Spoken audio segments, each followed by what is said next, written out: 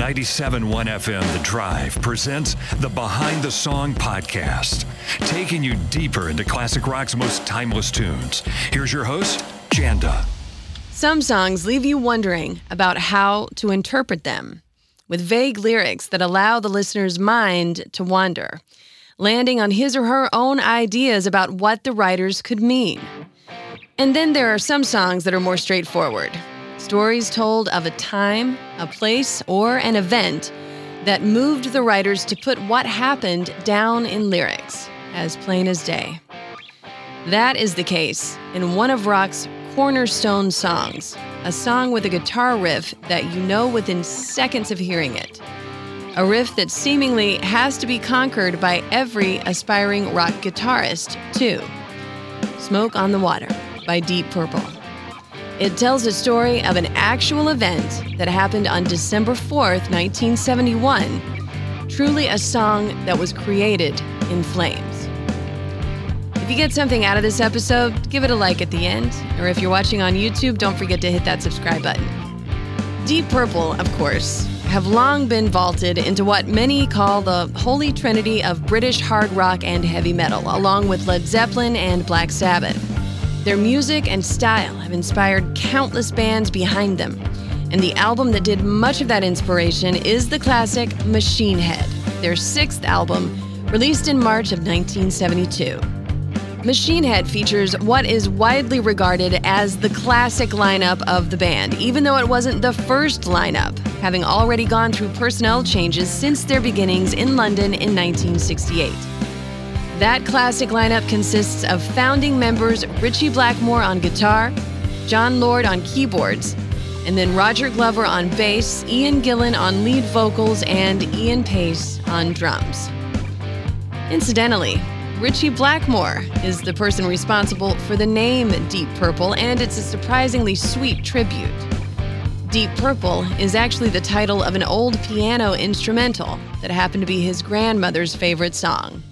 By the time this lineup were ready to record the Machine Head album, they had decided that they wanted to capture a sound similar to their live shows.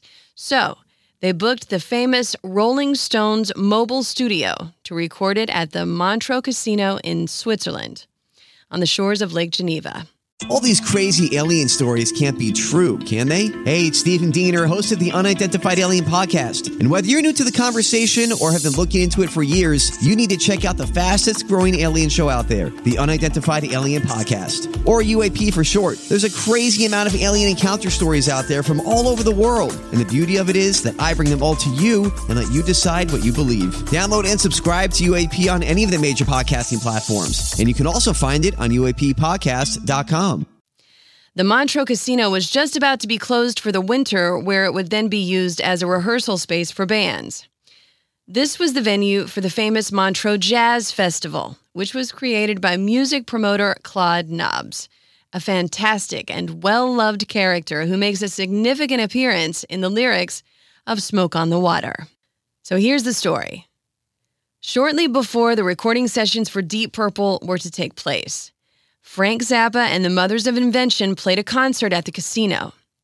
About 90 minutes into the set, a fan fired a flare gun into the rafters of the venue, which caused the heating system to ignite. Frank Zappa alerted the crowd that there was a fire, and everyone ran for the doors. The fire raged, eventually burning the Montreux Casino to the ground, while Deep Purple watched in shock from their hotel room. Zappa, his band and crew, the venue employees, and all of the fans in attendance got out of the blaze alive. While some were injured, there were no fatalities, and this was due in part to a couple of things. There were no chairs or seating, so the crowd didn't have to fight past chairs to get to the exits, and to the fact that Claude Nobs was a very brave man. He was seen down in the basement of the venue trying to lead out fans who had become trapped there to escape the flames. It was a horrific event that returned to Deep Purple bassist Roger Glover in a dream a few days after the fire. He said that it was the biggest fire he had ever seen in his life, a huge building that went up like a fireworks display. The smoke from the fire spread out over Lake Geneva, and he saw it again in his dream. When he woke up, the title of the song had come to him. Smoke on the Water perfectly encaptured the imagery of the flames that almost took the entire town. And as for that famous riff, Ritchie Blackmore claims that the riff is his interpretation of an inversion of Symphony No. 5 by Beethoven.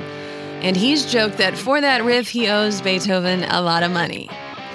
The riff is written in fourths, which is unusual. It's a style that harkens back to medieval times. And Ian Paice has said that the riff is really so special because no one had done it before up to that point. Come up with something that he calls so satisfying and gloriously simple. The riff gave life to the title that was created by Glover after his dream after that fire. And Smoke on the Water was born. And the lyrics start like this. We all came out to Montreux on the Lake Geneva shoreline to make records with a mobile. We didn't have much time. Frank Zappa and the Mothers were at the best place around. But some stupid with a flare gun burned the place to the ground. Smoke on the water, fire in the sky. They burned down the gambling house. It died with an awful sound. Funky Claude was running in and out, pulling kids out the ground. When it was all over, we had to find another place. But Swiss time was running out. It seemed that we would lose the race. Smoke on the water, fire in the sky. In these lines, the band paid tribute to their friend, Claude Nobbs, who has since passed away after a skiing accident in 2013. The fire happened before the recording sessions were to take place, and Deep Purple suddenly found themselves with nowhere to record. Nobbs stepped in to help, and after searching for a replacement venue, the Machine Head album was finally recorded, for the most part, in a hallway in the vacant Grand Hotel, which was nearby. It being winter, heaters had to be brought into this building, and mattresses were placed up against the windows to help insulate the sound, with cables running out to the Rolling Stones mobile studio parked outside to capture the takes.